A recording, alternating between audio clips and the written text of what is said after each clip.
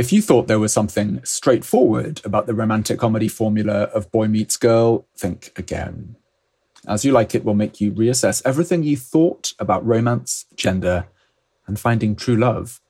As You Like It is one of Shakespeare's, most loved plays, most performed plays, and it has, frankly, a dazzling lead cast of romantic comedy greats, including the largest female role Shakespeare ever wrote in Rosalind. Shakespeare was never so artful, ironic, quick-witted, and warm-hearted as he is with the characters of Rosalind, Orlando, and Celia, some of the most convincing portraits of true love he ever painted. But there's nothing sweet or frothy about it.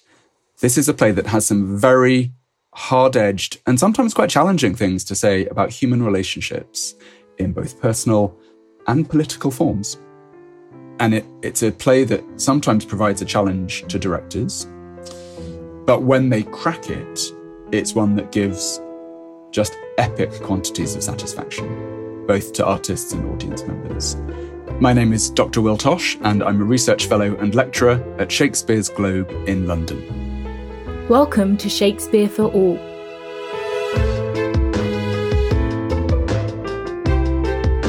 Today, we're speaking with Dr. Will Tosh about As You Like It, a comedy that Shakespeare wrote around 1599.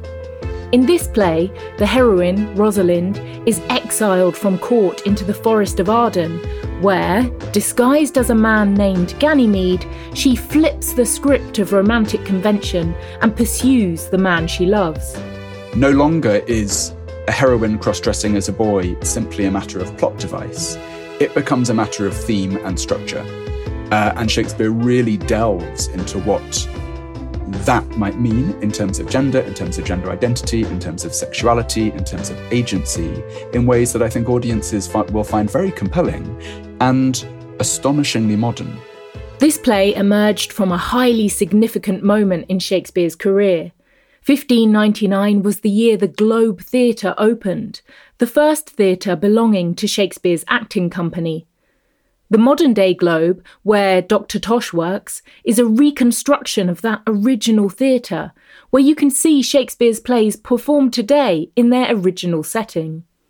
Something about that move to the Globe in 1599 seems to have inspired Shakespeare, who wrote Henry V, Julius Caesar, Hamlet, and As You Like It all around this time. As a range of plays goes, that's an astonishing political thriller. It's Shakespeare's greatest history play. It's his greatest tragedy. And it's one of his greatest comedies, and the one perhaps with the most compelling lead character. All written within a year or two of one another. And we think probably written for the New Globe. So really, As You Like It's place in this sort of shining couple of years makes it even more interesting in terms of thinking about Shakespeare's development as a dramatist, as an artist. As You Like It builds on themes that fascinated Shakespeare throughout his career. One is the escape into the forest. Another is warring brothers. As You Like It opens with a young man, Orlando, who is angry with his brother Oliver. When their father died, Oliver, the oldest son, inherited his estate. Oliver promised to raise Orlando like a gentleman, but has treated him like a servant instead, keeping him around to tend his animals. Orlando demands that Oliver allow him to live like a gentleman in accordance with his birth. Oliver pretends to agree, but secretly makes a plan to ruin Orlando. Orlando is competing in a wrestling match at court the next day.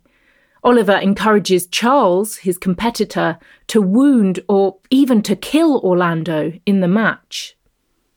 At court is another pair of warring brothers. The older brother, Duke Senior, was overthrown by his younger brother, Duke Frederick, and forced into exile with his followers in the Forest of Arden.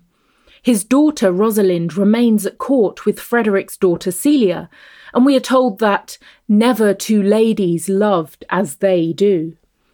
Rosalind mourns her father's banishment, but Celia promises that when her father dies, she will give everything she inherits to Rosalind out of love.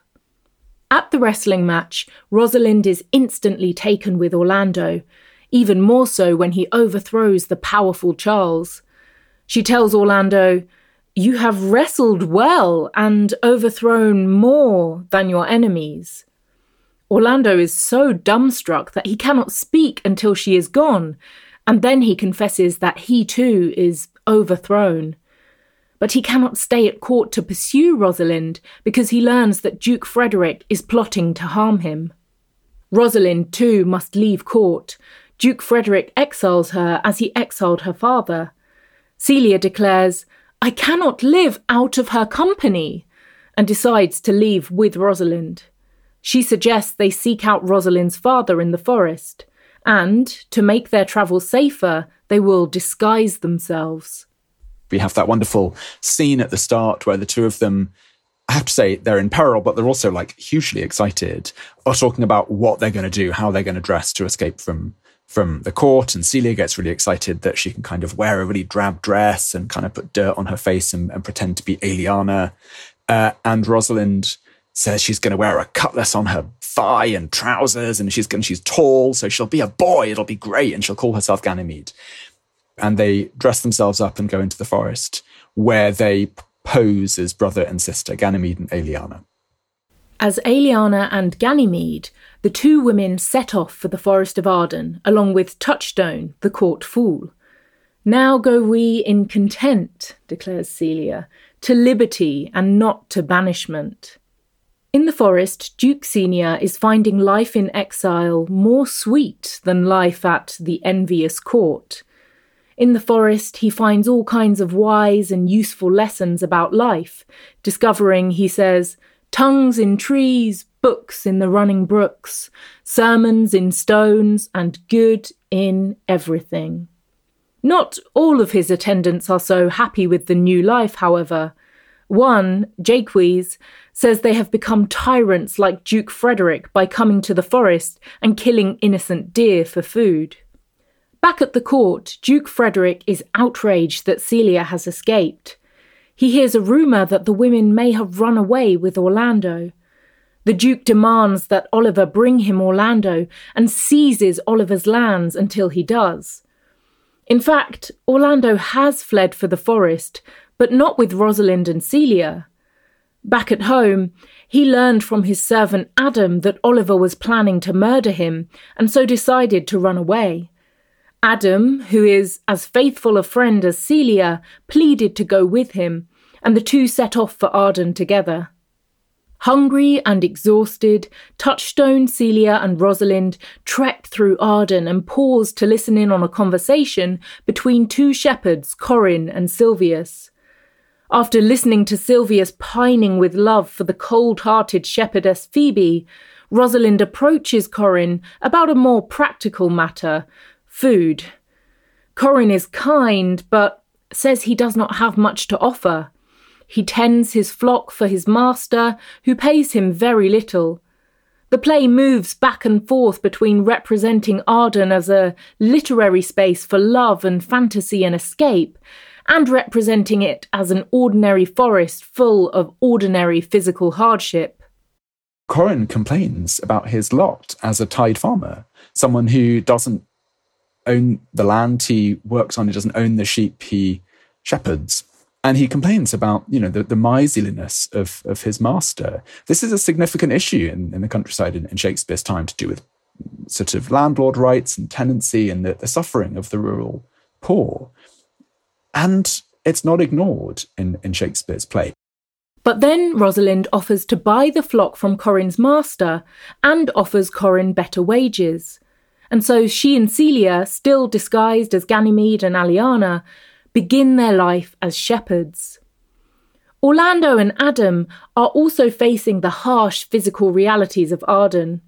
When Adam starts to faint from hunger, Orlando goes to look for food. Meanwhile, Duke Senior's men are preparing a banquet and, at the request of Jaques, are singing.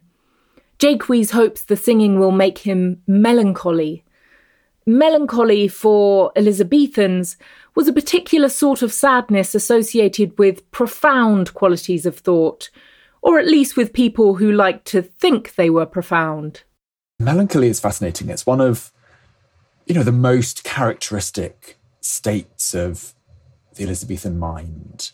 It's regarded as important and productive in thinkers and artists, but also melancholy is dangerous if it's allowed free rein. It is a disorder.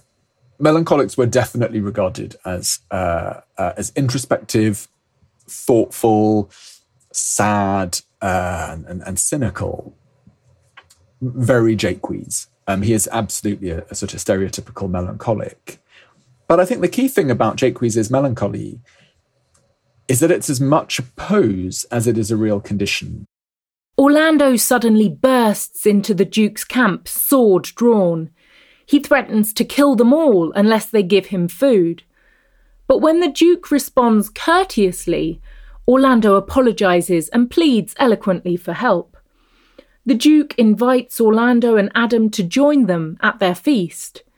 Orlando now goes from experiencing Arden as a harsh physical world to a charmed literary world. He runs through the forest hanging up poems that declare his love for Rosalind. Touchstone is quick to make fun of the cliched poetry.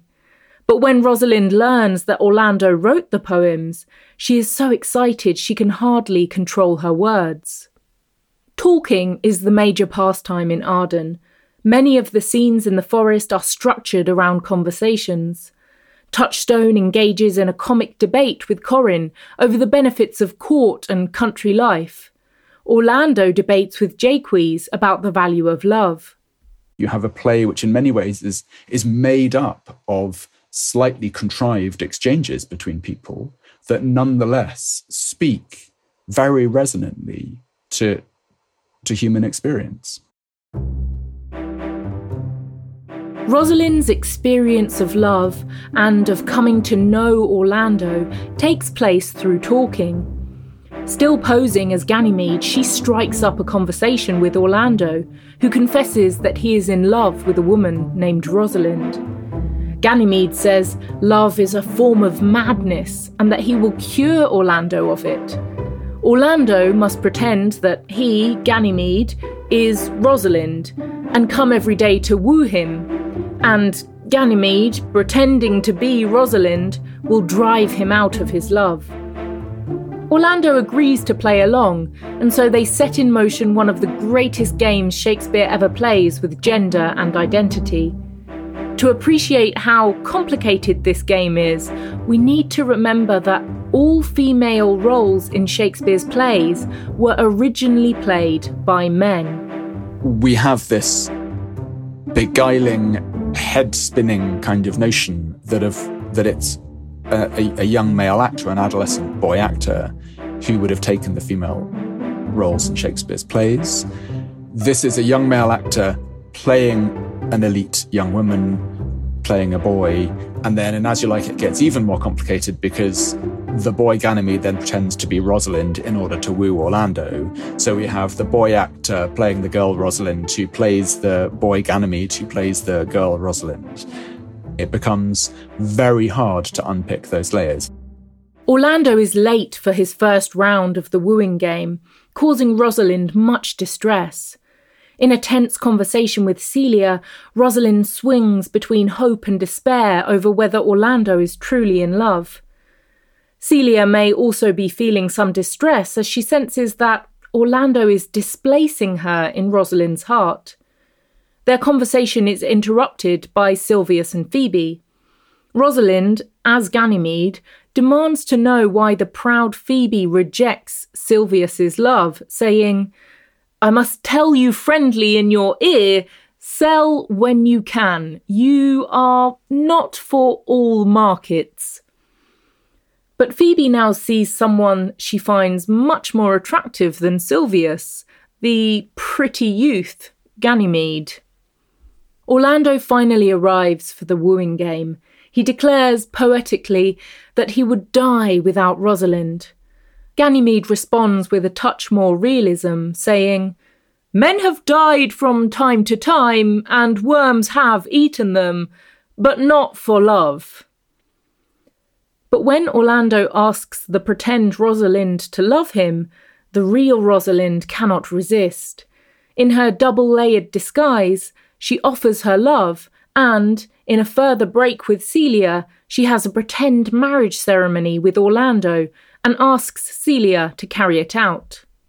And as Rosalind gets closer and closer to marrying Orlando, Celia is sidelined, and there's that really rather heartbreaking moment where Rosalind kind of effects a kind of marriage with Orlando and ropes in Celia to say, you have to marry us and be the witness.